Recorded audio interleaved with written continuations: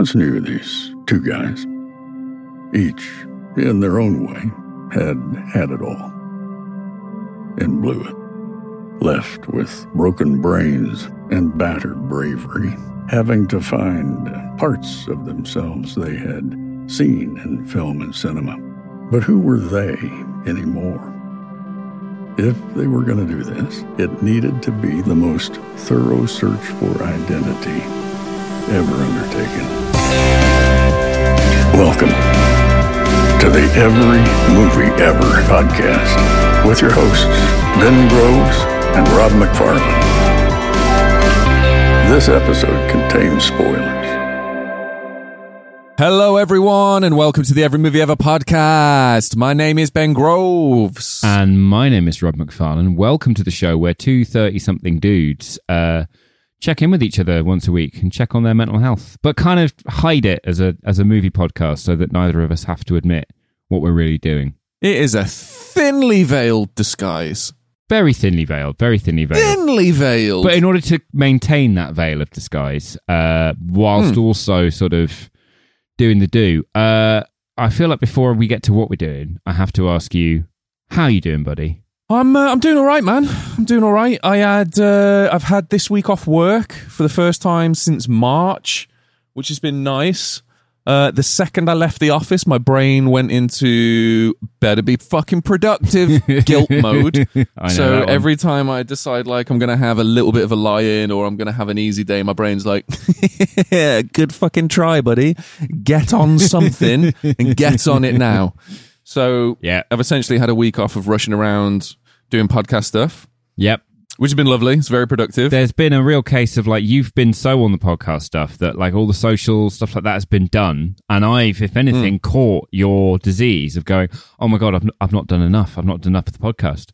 So I can relate. I can relate to the doing nothing. Sucks, doesn't it?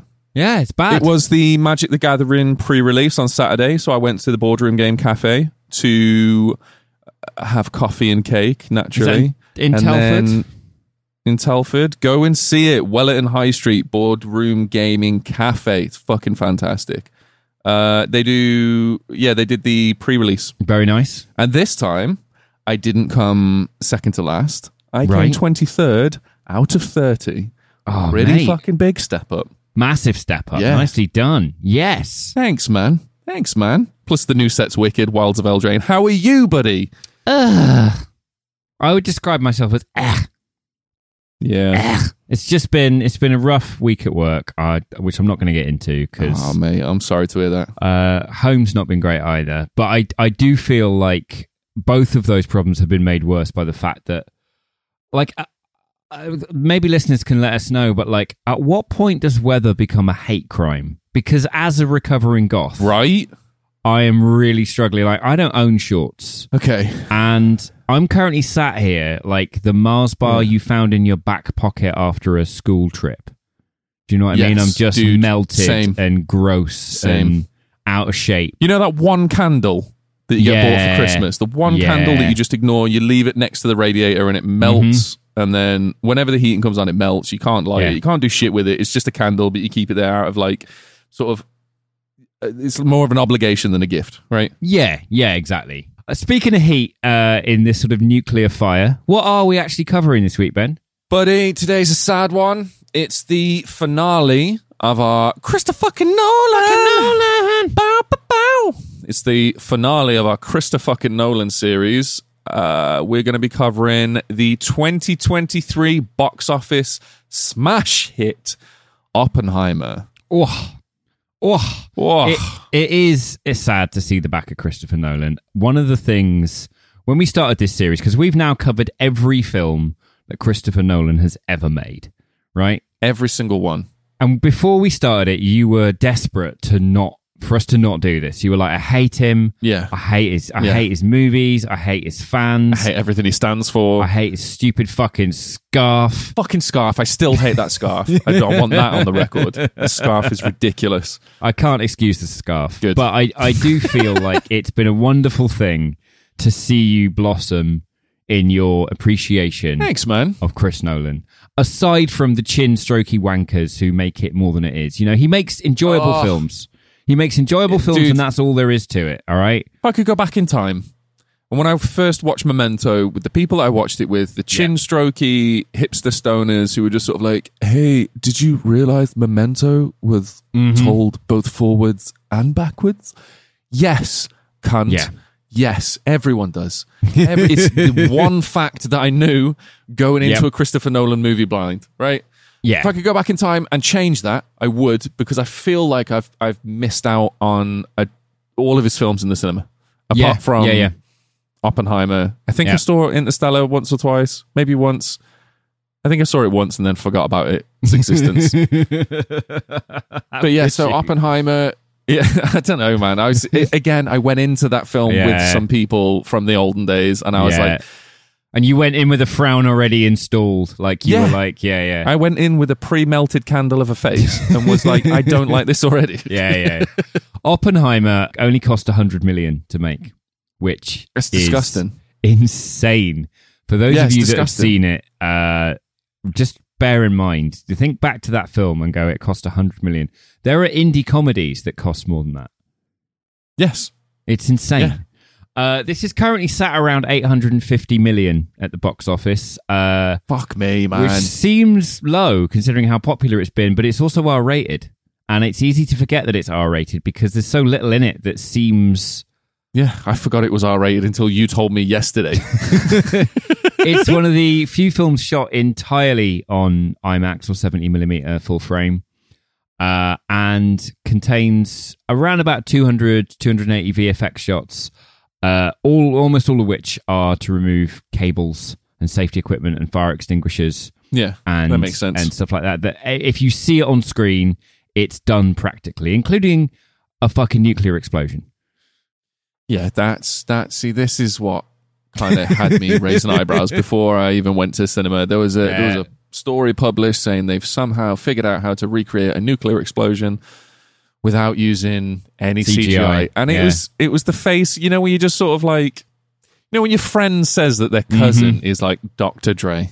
Yeah. Or they've got an uncle who works at Nintendo and he can beat Super Mario in 5 minutes because he's got a secret cheat code. And you're like, get fucked, can you?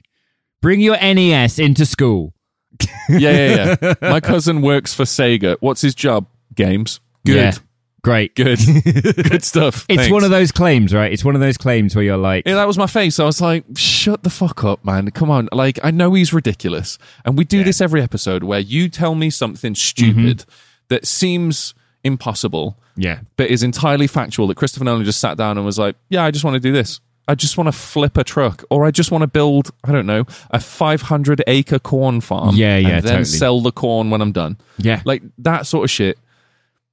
So when I read that, I was like, bollocks. Yeah. 100% true. And then you saw it, right? And then I saw it and was like, fuck me, man. All right, yeah, fair. Yeah. So this film's not been out at home streaming yet. We're aware that some of you may not have chosen to go see this at the cinema. Please do. Please do see this at the cinema. It is... When it's a very dialogue-heavy film, it's a historical biopic. But I guarantee you, this film is best in the cinema. Christopher Nolan makes films pretty much with only the cinema in mind. He doesn't really particularly care about home media. This is worth seeing at the cinema. It's worth seeing in the cinema. It's worth seeing in IMAX. Pay the extra. It is. Pay the extra. Pay the extra. It's fucking worth it. For those of you that haven't seen it yet and aren't intending to, welcome. We're going to break down the film for you now so you know what the rest of this podcast is about. For those of you who are intending to see it and are about to get annoyed with us for breaking this film down, fuckety bye, right? In the bin. Go pause it and come back once you've seen the movie. You can't, on the one hand, go, I want to see this film. Yeah. Let me listen to a podcast that's got a spoiler warning at the front, and then have a little 5-minute chat about how we're about to spoil the movie so that those who have seen it can be reminded, those who aren't intending to see it can know what we're talking about, and then get grumpy, all right? So, Ben. Yeah, don't get grumpy. Would you care to start the breakdown that we have compiled and carefully written for Oppenheimer? Lovely. Christopher Nolan tells the story of Robert J. Oppenheimer, the inventor of the nuclear bomb, through two pivotal times in history. The first segment, called Fission, is told in color, using the framework of his security clearance hearing in an era of supreme socialism paranoia. It tells of his life before the bomb, studying in Cambridge, including the near poisoning of a professor, the development of the gadget, and the build-up to the first detonation. The second thread of this film is called Fusion and is told in black and white. And this covers the hearing of Louis Strauss, chair of the Atomic Energy Commission, as he is considered for appointment to the US Senate, decades after the successful test. He is told to explain his relationship and working dynamic with Oppenheimer in both the years before and after the Trinity test firing.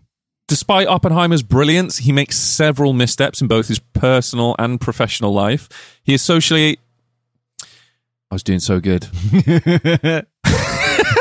Come on, man. You got this. I'm so proud. He associates with socialist-leaning intellectuals, even having an affair with one such communist agitator. He rarely trusts his co-workers with the reasoning behind his decisions, preferring instead to only rely on his own brilliance as a safeguard against criticism. We see the strain of racing the Nazis to be the first to achieve nuclear ignition, including the worry that any success may lead to a chain reaction that simply never stops, ending the world entirely. Jesus Christ. Following a successful test in which the atmosphere does not catch fire, Jesus Christ. the bomb is dropped on Hiroshima. Fuck me. Shortly followed by a second attack on Nagasaki. Oppenheimer tries to mask his personal guilt with the pride at having, inverted commas, won the war, with varying degrees of success.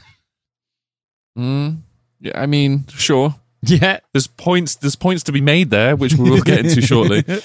But as time and the film goes on, the mistakes and enemies that he made along the way to his grand achievement come back to bite him in the arse, ultimately leading to the loss of his security clearance, essentially delivering a death sentence for the career of a nuclear scientist.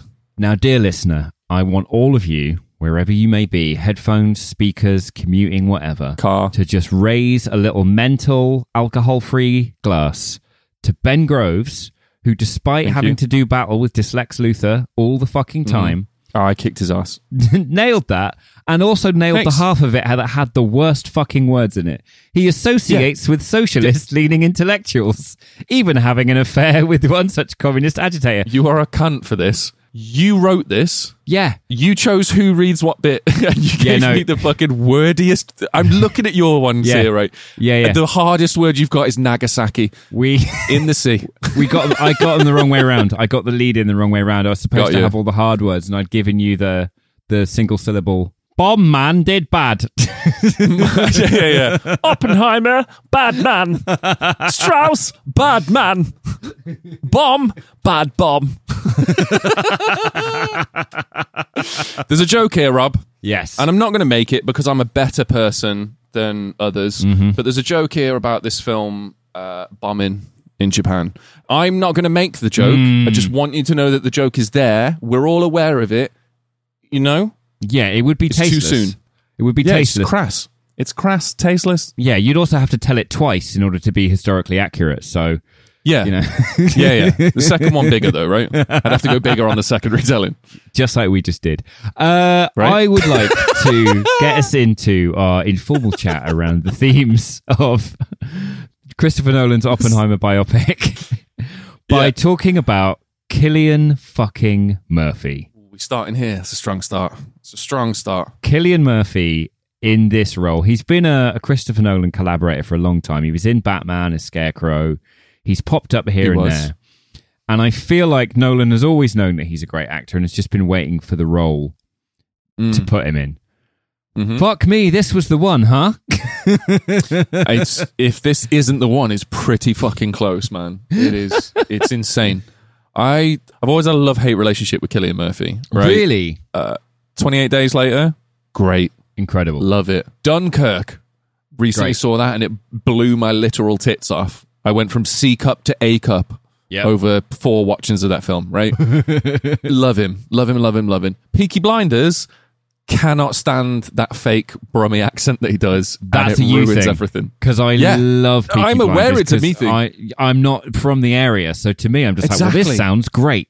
Whereas to you, you're like, I'm 20 minutes away, and most of my family have the Brummie accent. You know what I mean? They're all from West Brom and Birmingham. So when I'm like, When I'm listening to it, I'm like, oh God, what is that? Yeah. Why is someone hoovering a cheese grater and claiming it to be a yam yam accent? What is happening right now?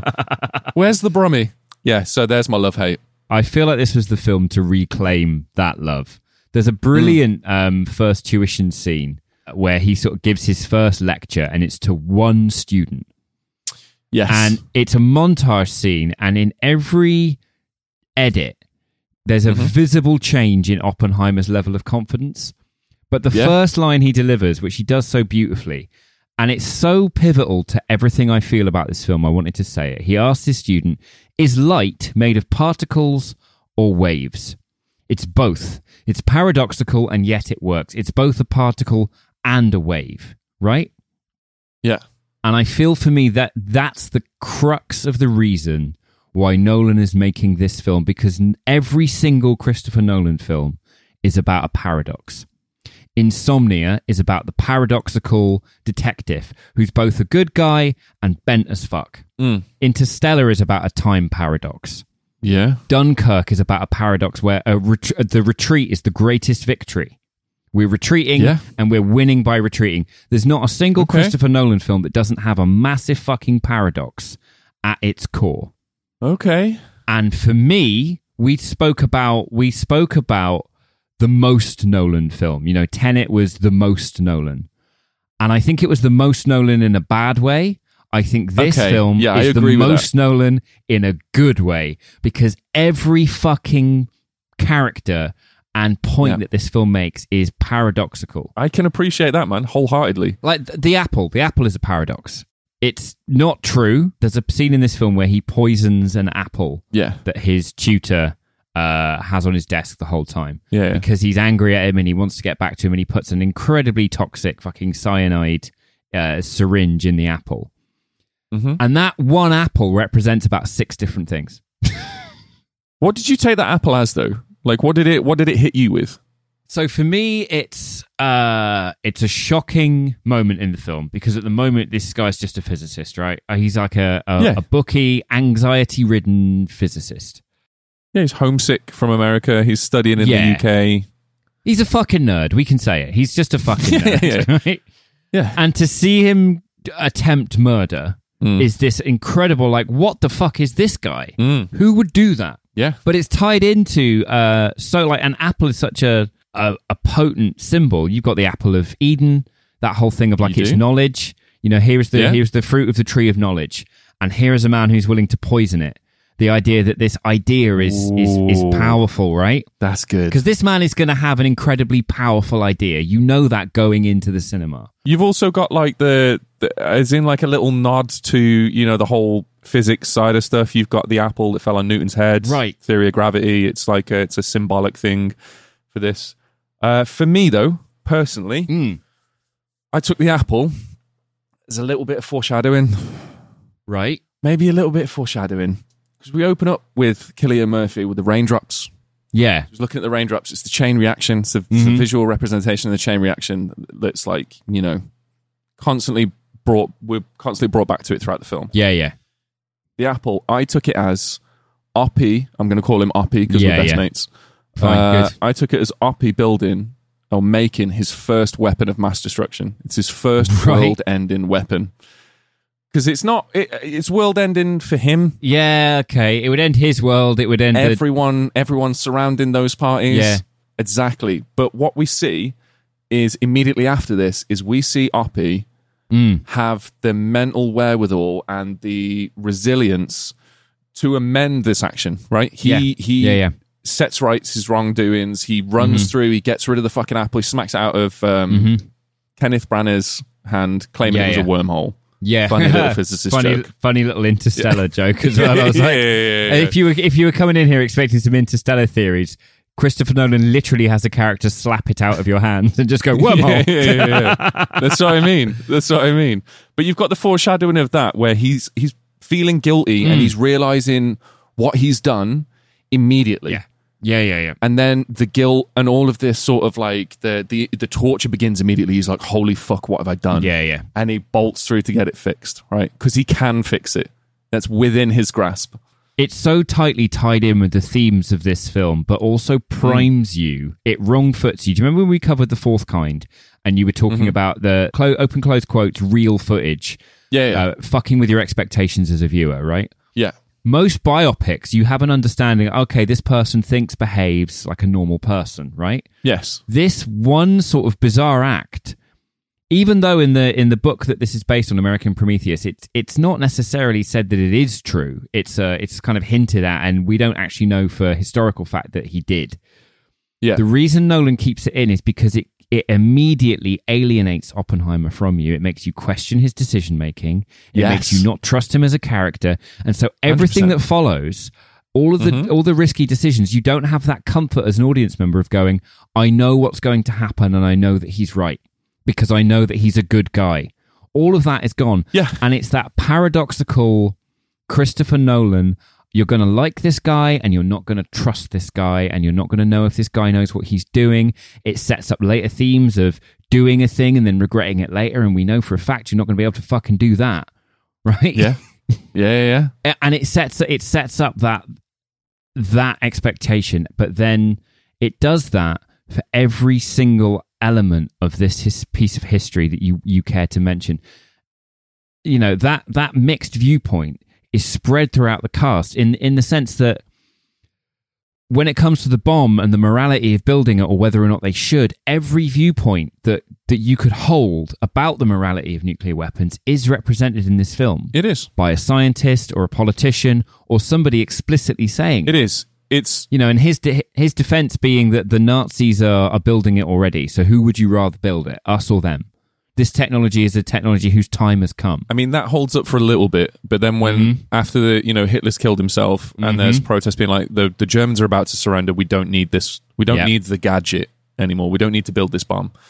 And then it shifts from being a race with the Nazis, it shifts to being a race with the Soviets. It also then, because the Soviets have been atomic testing, and it also shifts to this is a deterrent. It's going to end all war forever. Because now we have a full stop that if anyone pushes this button, it is game over for everyone. So everyone will stop. Yes. That's the spin that he puts on himself. But also by that point, the chain reaction has started. Oh, yeah. And this film, the chain reaction of they started it because the Nazis were going to do it. Yeah. And then by that point, the idea had caught fire. Yeah. Right? Yeah. The idea of the nuclear bomb had caught fire.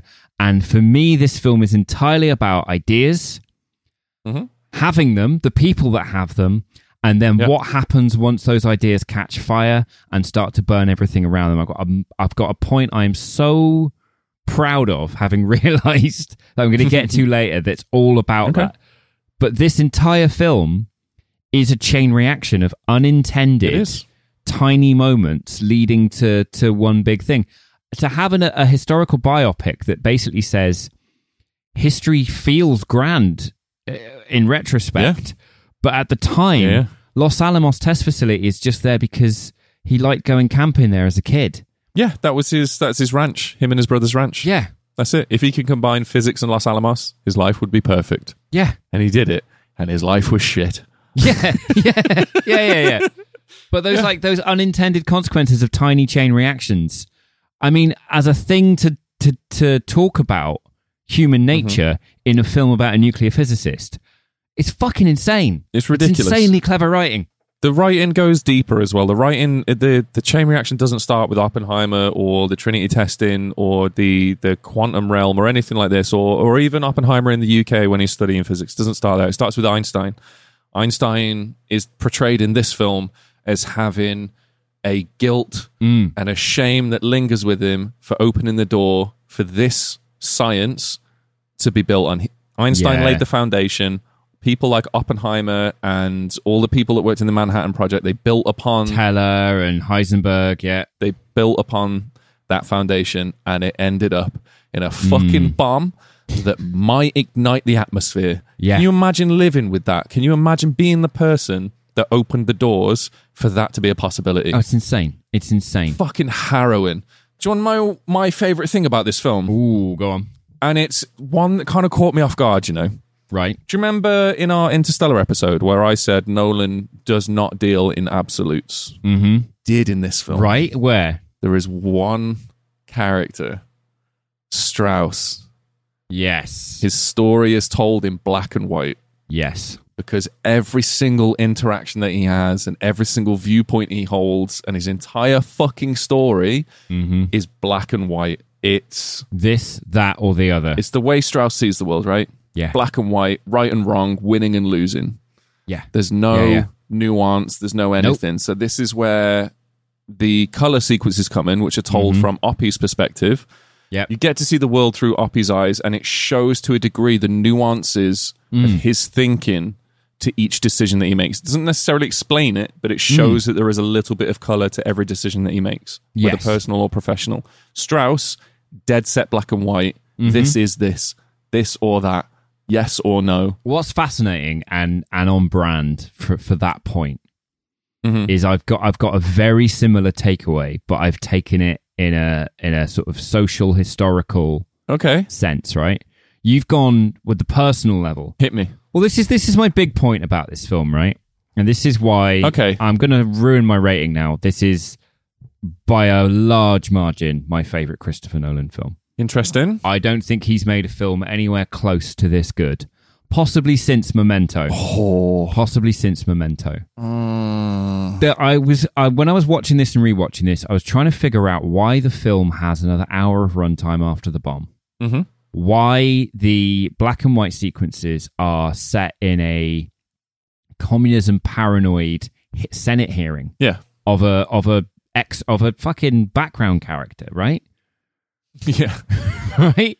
Robert Downey Jr.'s character is not all that pivotal to the story of the development of the atomic bomb. What is it in this? The development of the bomb, no. Like exactly, right. All the run-of-the-mill stuff after. Right. Yeah. So why that story? Why that story? And it comes back again to this constant fear of socialism. And I'm thinking, well, communism is an idea. Capitalism is an idea. And during the McCarthy trials, in America's history, where they were exiling Charlie Chaplin for being a socialist and they were cancelling Oppenheimer's security clearance for being a socialist. Yeah. And it comes down to the power of theories, the theory of communism, the theory of capitalism. And be it fission versus fusion or communism versus capitalism, the conversion of academic theory into practical applications equates to real, measurable power. Okay. Oppenheimer's a theory guy. He doesn't worry about the practice. He doesn't worry about the lab. He just comes up with the idea, right? Yeah. And then the idea becomes real and it becomes fucking terrifying. And the power that gave rise to rivalry between Russia and America, nuclear power, meant that they each got further and further entrenched and fanatical in their other ideas, communism and capitalism, right? Okay. And after getting, we now live in a world where US healthcare is considered socialist. That's a socialist thing. That's why you're right. Yeah, yeah. And a free press in Russia is considered treasonous and Western because of the events depicted in this film. The issue with the world we live in now is that these events created a world in which both of those parties, America and Russia, miss the paradoxical nature of the reality. America's pretending it's only a particle and Russia is saying it's only a wave, and not realizing that in order to stay true to reality, you must be both, because people are both. Oppenheimer was both. Fucking hell, man. Okay. You can't be just capitalist, you can't be just communist, but by that point, the idea's taken hold. The payload's gotten bigger. Yeah. Now it's in black and white. You're either communist or you're capitalist. Give me 1 second, sorry. And that's why all this communism stuff's in there. Because all we've done here is take history from the 1940s, apply it, obviously follow it all the way through to the modern day and use it as a comment on how the world is today, right?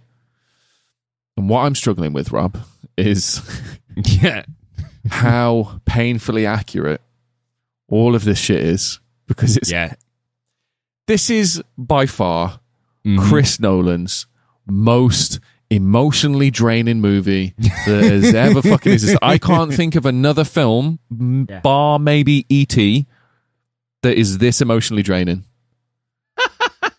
Like, because you're scared wildly of the different monster. reasons. No, wildly different reasons, right? Okay. E.T.'s he's an absolute sweetheart. I fucking bawl my eyes out every time I see it. And I find him terrifying. Oh, that's interesting. Okay, we're going to circle back around to that. I'm in a different headspace right now. That's hilarious. I will come back to this at some point. Yeah. It's the most emotionally draining thing ever. And the more you sit and go through it, the more you're like, oh my God. So we can relate everything in the 40s and everything that's depicted in this film to everything that's happening today. Yes. This is a rare thing with history where I'm quite familiar with the Manhattan Project. I've listened to, in the run up to this, when we started doing Christopher Nolan, I started doing a bit of research. I started listening to podcasts. I started reading a few books. So I'm quite familiar with it. I was not expecting what Christopher Nolan put in front of me because I was in bits. Yeah. I was fucking... I went to see this on my own in the IMAX on the earliest possible screening that I could. So I took the day off work to go and do Barbenheimer. I did it the wrong way round. I did Oppenheimer and then Barbie. Wrong way round. Yeah. Wrong way round. Straight off the bat. But I did Oppenheimer at midday. Yeah. Empty stomach. I was buzzing my tits off. The IMAX was full. I sobbed like a fucking child, man. Dude, the build-up to the bomb being detonated, right? The build-up to the Trinity tests is disgusting. The amount of anxiety and stress and just non-stop ramping up that happens with the tension, ridiculous. Then you see all the possible outcomes. It could destroy the world. We need to check with Einstein whether these calculations are correct. Can you double check this for me? No, I don't want to be a part of it, but if this proves to be true, you tell the Nazis you both fucking stop what you're doing so that no one blows up the planet, right? Yeah. No one ends the world. They still go ahead with it. They still justify this to themselves. They're still doing it as like, look, it's for the scientific purpose. We're pushing the boundaries of knowledge. We're doing X, Y, and Z for it all to be just taken away in the back of a truck. Yeah. And when everyone is like, so what happens now? Everyone's like, what do you mean, sorry? Oh, this is all done. Yeah, you're done. Good job. Bye. Bye. Good job. Yeah, I'll keep you updated. Enjoy your lives. As much as I can. Yeah. See ya. For it all to just get like the rug pulled from under their feet immediately. Yeah. The way that every single you mentioned it earlier with the viewpoints. Every single viewpoint is portrayed in this. There is a moment where there's a radio broadcast from Truman saying that the 2 bombs were dropped on Japan. Yeah. And everyone's celebrating and the soldiers are celebrating. Our boys are coming home. The war is over. We're loving life. This is fantastic. Oppenheimer's in tears because he realizes that he's just killed. How he's directly responsible for however many thousands of deaths are going to follow this event because they're not sure. They don't know. And every single scientist gets a tiny shot in this montage and you see some of them looking woeful at each other but sort of forcing themselves to shake hands as if to be sort of like, good job, congratulations, we did it. Yeah. Type shit, but you can tell on everyone's faces, man. 100%. Fuck me, the gravity that hits after that. I was in bits. It's Nolan's most relevant film for me to just basic human experience, right? Yeah. I don't think he has another film, because this is a biopic, because it's based in history, everything you see depicted happened in our world and has shaped the world that we live in. Yeah. America developed the bomb. Russia developed the bomb. That led to the Cold War, that led to political situations that are happening to this fucking day.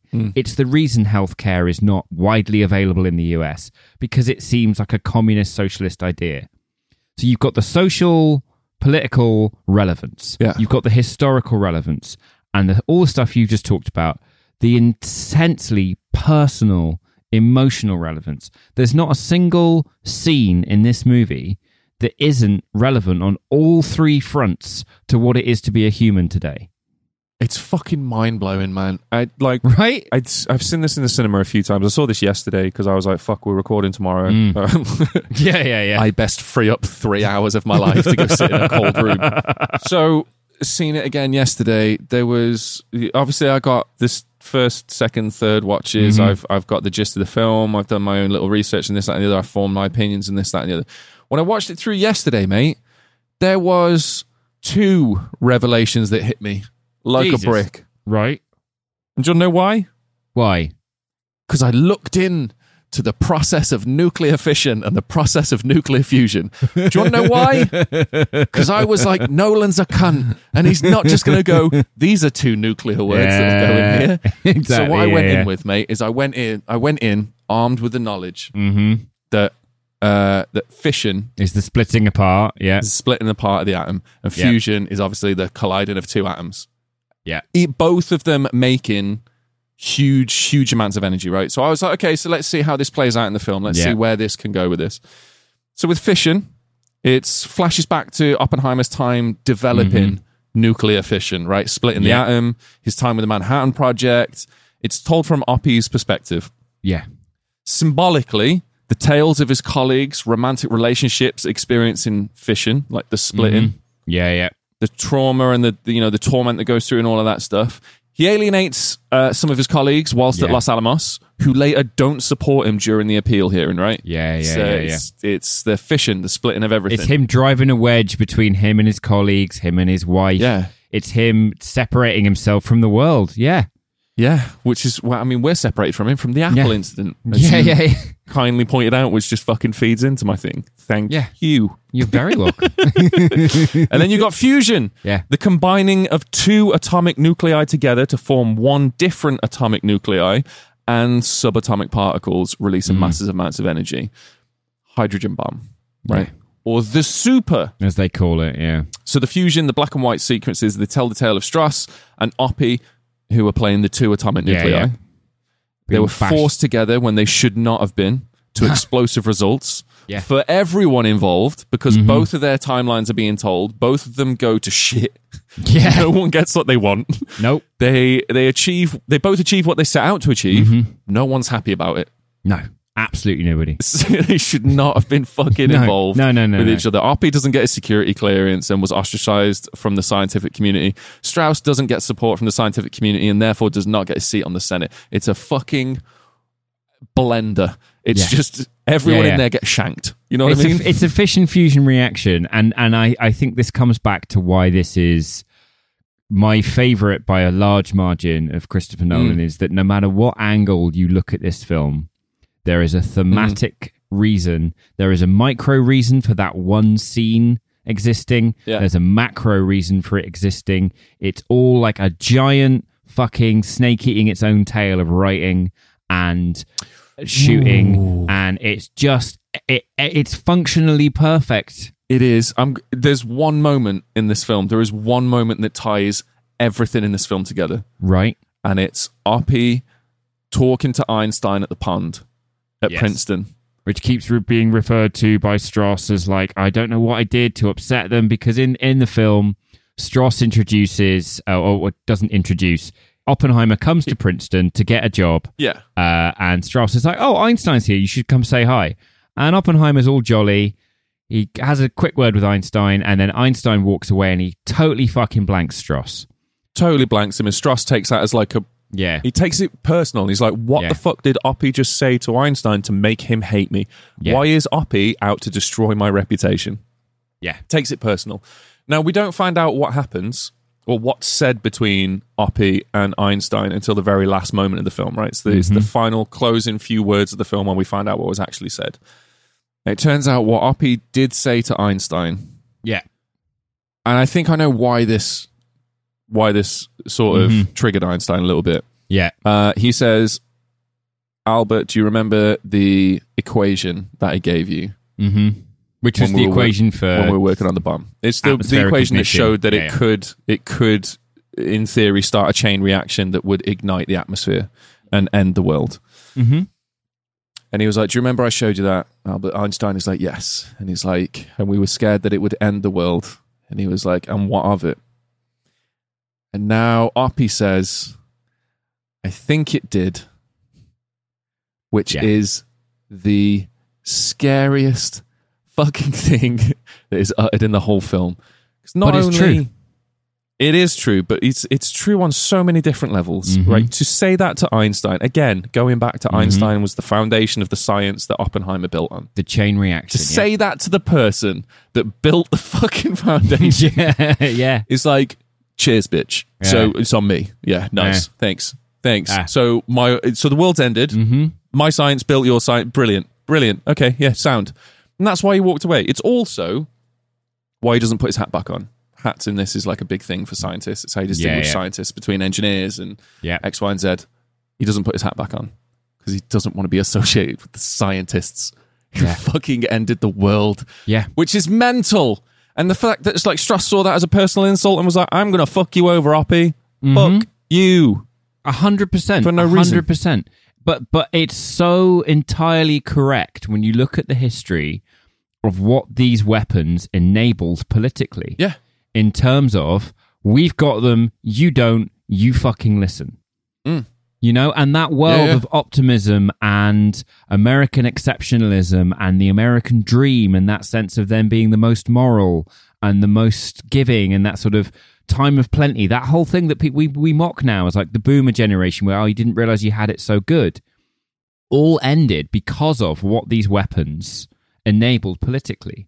The entire fucking Cold War, the entire rise of rampant capitalism, meaning that people can't make their fucking rent at the moment, and people's grandmothers don't survive the fucking winter, is because the West and the East decided to run to those ideologies of capitalism and communism that this weapon fucking enabled. And to tell that contemporary story with, do you remember when we said we were going to end the world?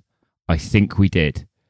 Oh, man, fucking goosebumps. Goosebumps. I honestly, I felt like a prick because I was sitting in the cinema because it was still relatively dark in there. Yeah. Desperately trying to fucking dry my eyes before I stand up in the middle of this fucking crowded IMAX. Yeah. Start walking out. I looked like the dickhead that was sitting around to see if there was a cutscene after the credits. Like, I looked like I was infected, like fucking ravished with Marvel fever. You know what I mean? I hate that.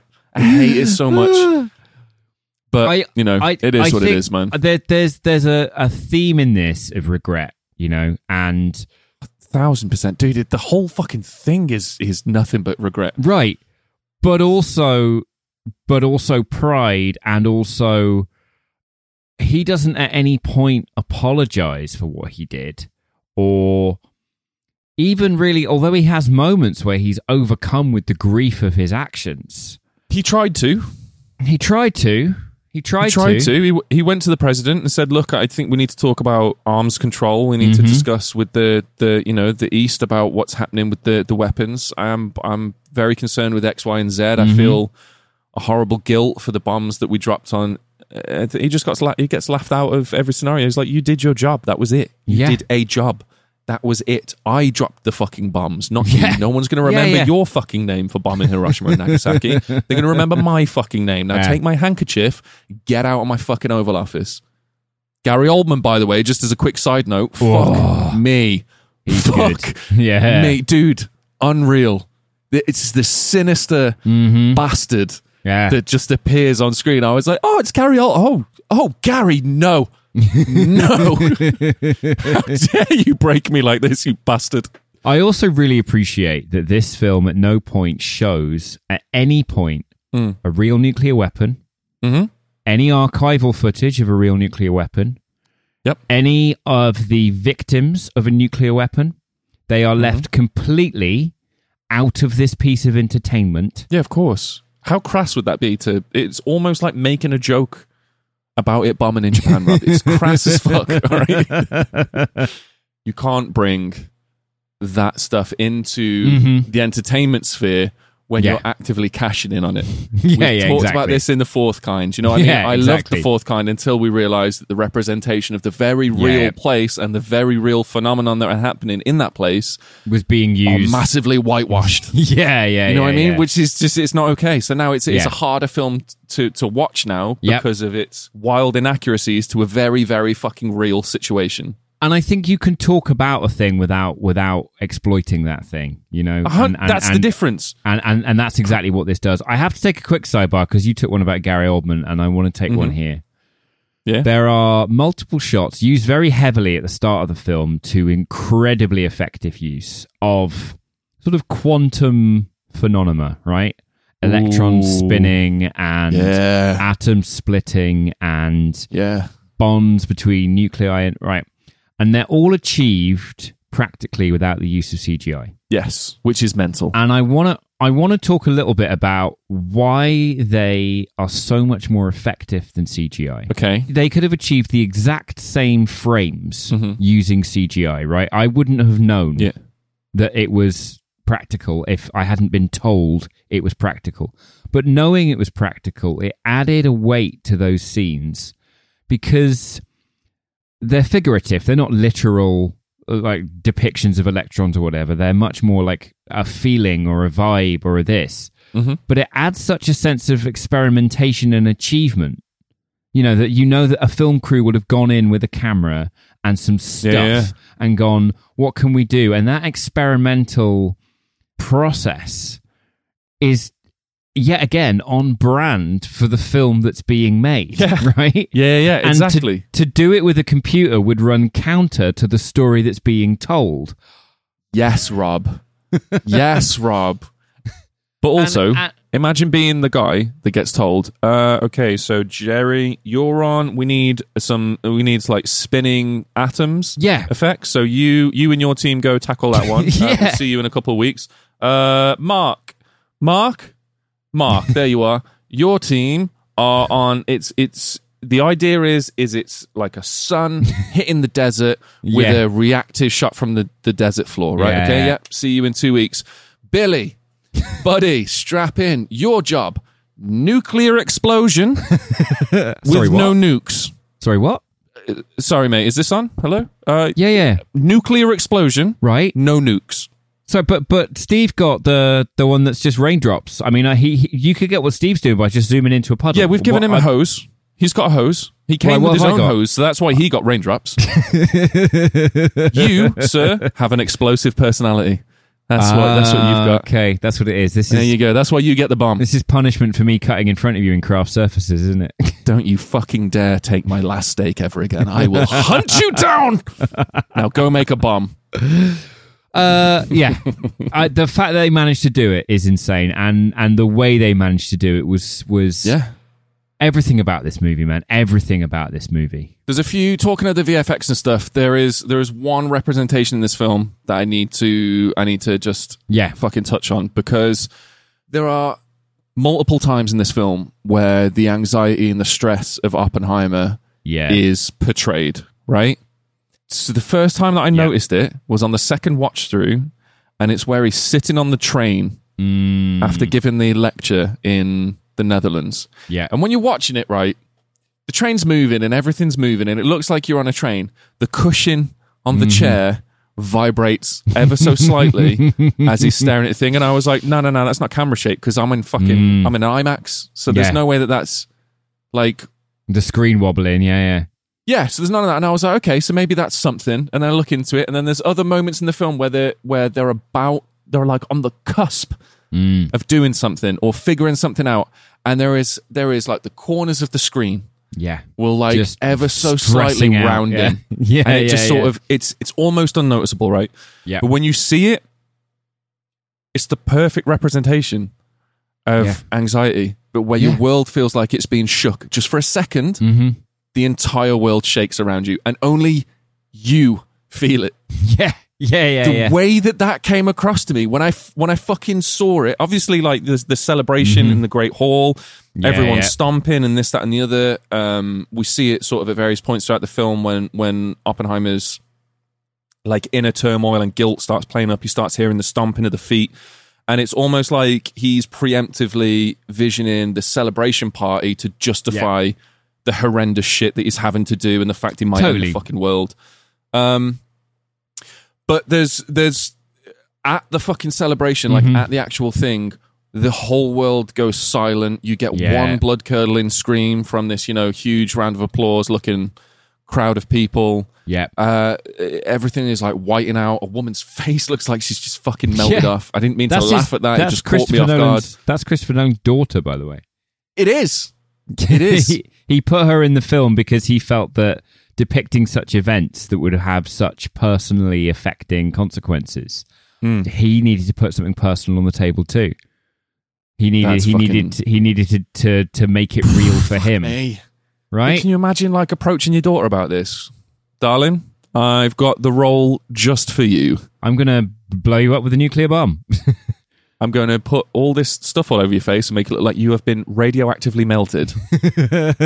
But don't worry, it is in front of Cillian Murphy. Yes, yes, it is. Yes. No, the anxiety is incredibly well represented, and I think it's key to the pacing of this film. You know, it's shot on IMAX, even though it's 90% dialogue, and it is one of the most beautiful films I've ever seen. I think it is. It fully justifies the 100% IMAX filming, and it fully 1,000%. Requires it. And the technical achievement, you know, there was no black and white IMAX film before this existed. They had to invent black and white IMAX film stock.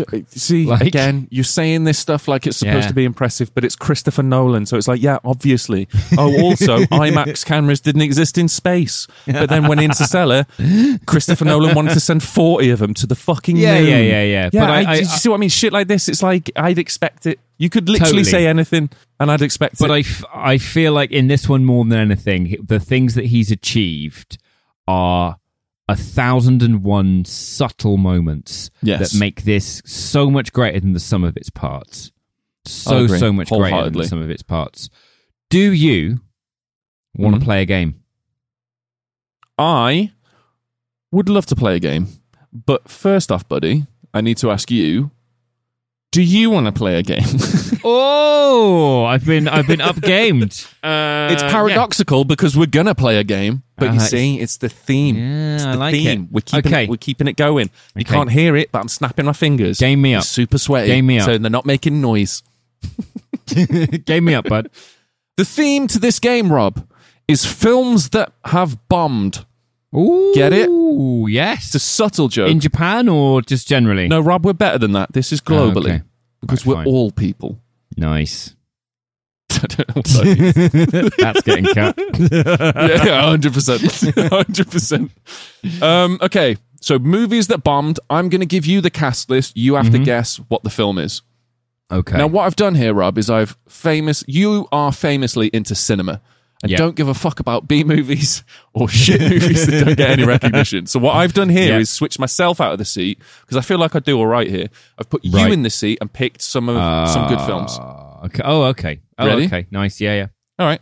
So the first film, Rob, movie that bombed, starred Kurt Russell, Dennis Dunn, James Hong, Victor Wong, and Kim Cattrall. I'm going to go with Escape from LA. You are shockingly close. You're way closer than I thought you were going to be. Okay. Same director. Right. Same director. It's John Carpenter. It's Big Trouble in Little China. Oh. Because it's such a cult classic, I always forget that it was fucking universally ignored. Yeah.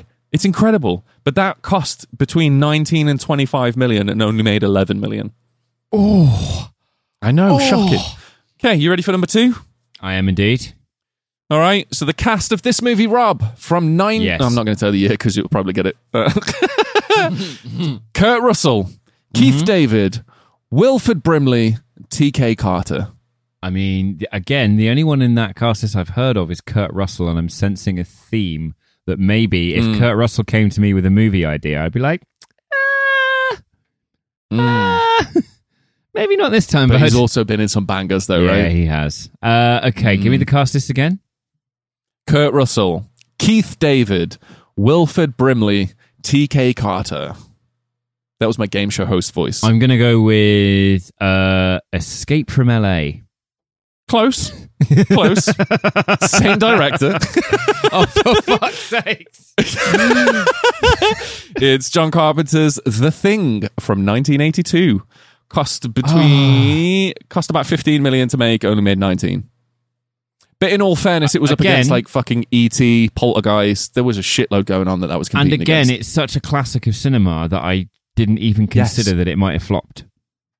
The Thing that I saw, the Thing screening that I went to end of last year is the busiest cinema I've ever been in Telford. Jesus For Christ. a film from 1982. Anyway, you ready for the third and final one, Rob?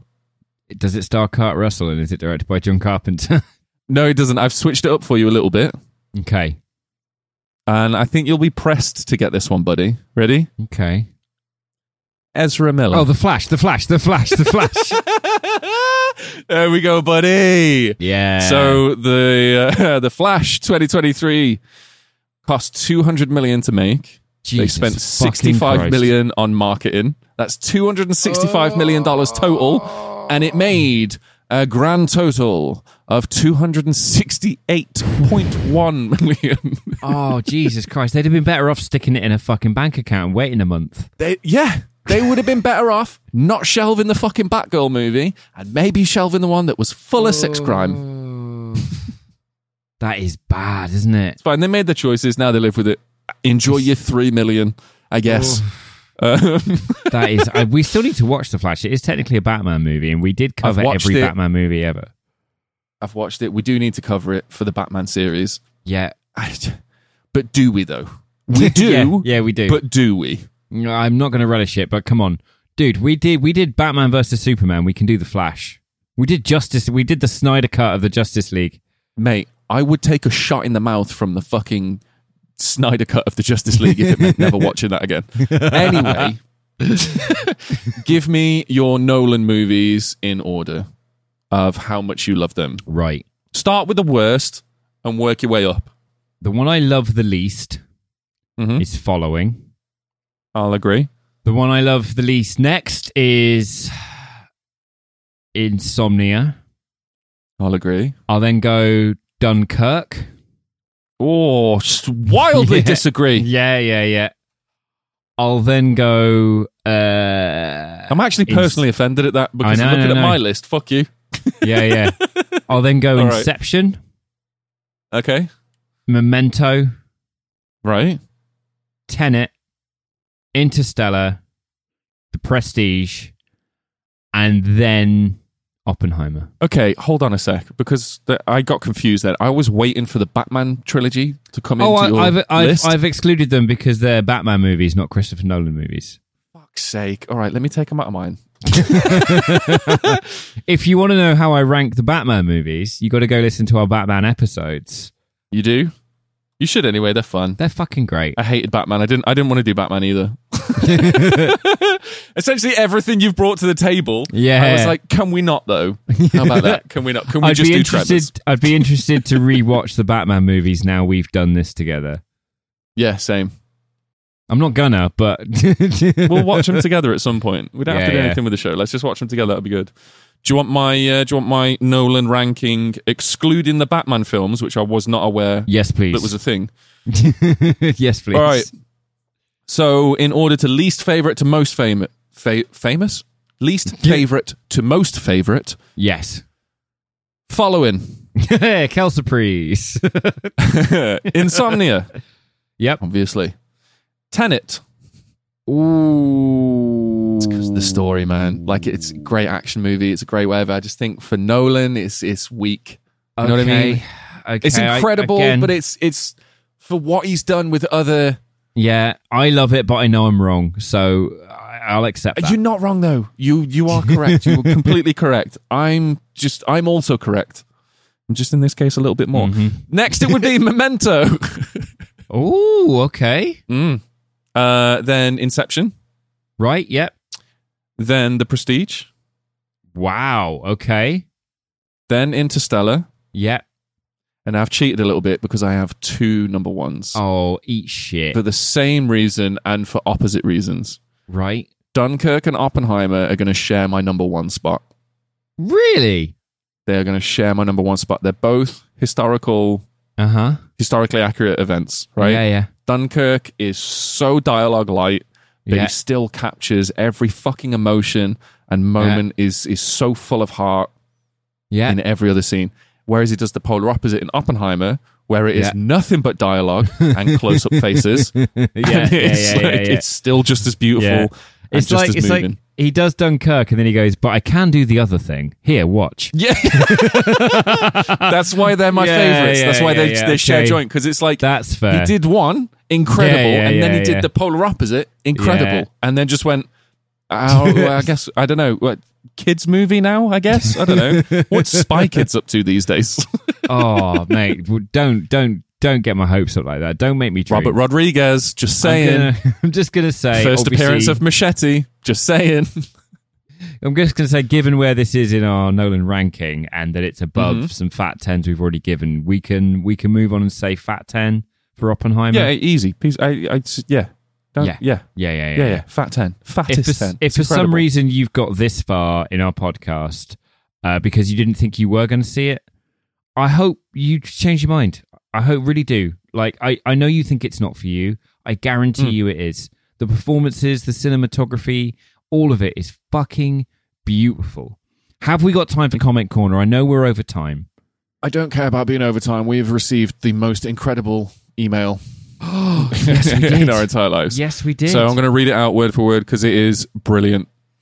You told me to check the email account. I did, and it made my fucking week. This is from William Dickinson. It says, good morning / evening. I just wanted to say that your podcast is simply awesome. I truly enjoy all your opinions and insights into each film. The way you discuss them and how passionate you are is a breath of fresh air. I've been hopping around on your episodes. I'm currently in the Universal Monsters, and I wanted to share these pictures with you. My friend loves the original films and collects busts of the characters, but in these there are pictures of his 2 pinball machines, one of the Creature of the Black Lagoon and the other from Mary Shelley's Frankenstein. Thank you 2 gentlemen. Apart from the movie reviews, the way you truly care about each other is inspiring and rare in today's world. I thank you both. Enjoy your weekend. I can't wait to hear what comes next. William Dickinson, you, sir, are a fucking scholar and a gentleman, because not only did you send us 9 pictures of a collection of busts from Universal Monsters, which are all incredible. Creature of the Black Lagoon, insanely cool. The Frankenstein, super fucking cool. You also sent pictures of the pinball machines, which now I'm like wildly jealous of, because the Mary Shelley's Frankenstein pinball machine with Kenneth Branagh's face, right? Kenneth Branagh's face all over it, mate. It's incredible. Robert De Niro's Frankenstein is like a little fucking pinball cushion. It's fantastic. So thank you. I want to see you play that whilst doing your Jar Jar Binks impression, reading 50 Shades of Grey. I don't think I can multitask that much, man. Like, I can do terrible accents, or I can do pinball. How dare you say terrible accents? Your Jar Jar Binks is incredible. You're not doing it now. Go listen to the Mary Shelley. The accent's horrible. My impersonation is incredible. It's yeah. Tooting my own horn all the way to the bank. Fucking toot. Go check our episode on Mary Shelley's Frankenstein if you want to hear Ben do his Jar Jar. It is incredible. But that email genuinely means the world. It really does. And I think one of the reasons it means the world to me is that it correctly identifies that you do mean the world to me, bud. Oh. And this podcast means the world, and I'm having a shit fucking week. And I feel great. It's 9:30. I'm sat in my own ball sweat like some sort of melted candle, man. And I'm having a great time. For the first time all fucking day, because I'm hanging out with my bud. Well, I fucking love you too, mate. I do. Do you gay? Brilliant. Do you have anything to contribute to Comment Corner, or are you just going to yell hate crimes at me? Well, we asked on our socials. We were going to start asking now. You're going to see a lot more of our faces in the weeks to come. And we are going to ask you some questions because we like hearing from you. This week we asked you if there was a Barbie that was going to be released that would make you buy a Barbie doll, what it would be. Oh, we did. And hit me with some good ones. Bad Movie Cult say that they would need them to release a Carl Weathers Barbie. 100% would buy that. 1,000% would buy that. Adam Smart 84 said that Ben's would be a Final Girl Barbie. Yes, it would. Yep. Barbara Crampton, Phyllis Rose, signed me up immediately. Purchased. Bradaviel said, or Bradaviel, I don't know, they're a fucking legend. Absolute legend. Iconic 80s, 90s movie characters. Ripley, 80s Sarah Connor, Josie McClellan. Buy him. Heather from Silent Hill 3, which I guess you'd get as a reference. I wouldn't. 100% buy it. Or standard punk goth Tool fan with trashy hair. I'm like, fuck yes. You'd buy that though. I would buy that. I would need the Tool Barbie to have a button on the back that would mansplain Tool songs to people, being like, "Did you know that Lateralis is based on the Fibonacci sequence?" That'd be great. That'd be great. And then if sort of as you're falling asleep, there should be sort of like a battery operated timer in there that just an indeterminate amount of time will pass and it'll just start playing Schism. Yeah, So you can just be lying there. You'll be about to go sleep and it'll go. Or, and this is just for the Tool fans, one that falls apart and you know it fits back together, but you just can't figure it out. Oh God! Listening to that band is such a fucking headache. Yeah. I don't know a single person that gets back from a busy day of work and goes, "Do you know what would really, really relax me and unwind me right now?" Tool. You're literally talking to one. It's mental to me. That's like going home and going, "Do you know what would really relax me right now?" Maths exam. Or watching a Christopher Nolan film. Yeah. Oh my God, I'm starting to understand you so much. Everyone that got in touch had really good ones, but we are super pressed for time. We've gone over because of the finale for our Christopher Nolan series. Christopher Nolan! Wow, wow! If this is the first of our episodes you've heard, welcome. That was Comment Corner. You can get involved in Comment Corner really fucking easily by just interacting with us on the socials. We have Instagram, we have TikTok, we have Facebook, and we have a Discord. We have a brand fucking new website. Hey, we got a brand fucking new website. We have a brand new everymovieeverpodcast.com. We're Go to the website. World Wide Web, baby. Hell yeah. R.I.P. to your retinas. The work you did on the website has blown me away, but it is genuinely incredible, and it is all Ben's work. Thanks, so man. Go visit the website. You can tell it's my work because there's spelling mistakes, and also it doesn't really track for mobile phones. So if you're going to look at it, do it on your laptop. It works great on mobile phones, and we fixed all the spelling. So fuck you, Ben. You did good. Take their compliment. That's Thanks, all the time we have for this week. We love you all dearly. Do join the Discord really because do. we've got a film coming up in the next couple of weeks that's going to be streaming exclusively on there and available to download on the Discord. Yes, it is. By the time you listen to this. So get that so you will know what the fuck we're talking about, because we are going to cover a film that's not really that available except on our Discord. So go fucking join it. That it's not available, it's that it isn't available. You can laugh about it all you want, mate. You told me what we were doing. I've still not found it. The only reason I have it is because you gave it me after searching for about 2 weeks. You've only got my word it's actually a real film. Yeah, I still don't know. I've looked into it a bunch, and I'm like, yeah, this just fine. We'll get into it then. Guys, Thank you so fucking much for hanging out with us and listening to two fully grown adult men discuss the story of a man on a mission to martyr himself at an attempt of redemption. Pineapple, fucking got it in. Good shit. Unpineapple. Good use of the safe word. I'm keeping that in. In the meantime, I'm going to cosplay a society and tell you to do what society always tells you to do, while Ben wraps up the themes of Oppenheimer in a pithy sentence that thanks you for the hour of your time that you've spent with us. How the fuck am I supposed to and do sets this? you up right for the week. What the fuck I'm supposed to do? That's fine. I know what I do. I'm going to do what society does and go, consume. Guess the fucking main thing would be, like, doing your job is one thing and you should be proud of it and you can do it, but where does the morality come into it? Like, where do you draw the line for you? Where does doing your job well for the powers that be corrupt you morally? And I guess it's trying to figure out where that point is before you're tasked with building an atom bomb, which I'm not going to say that our listeners aren't out there building bombs. A couple of you might be. I just don't think it's a majority. I'm just going to put that one out there.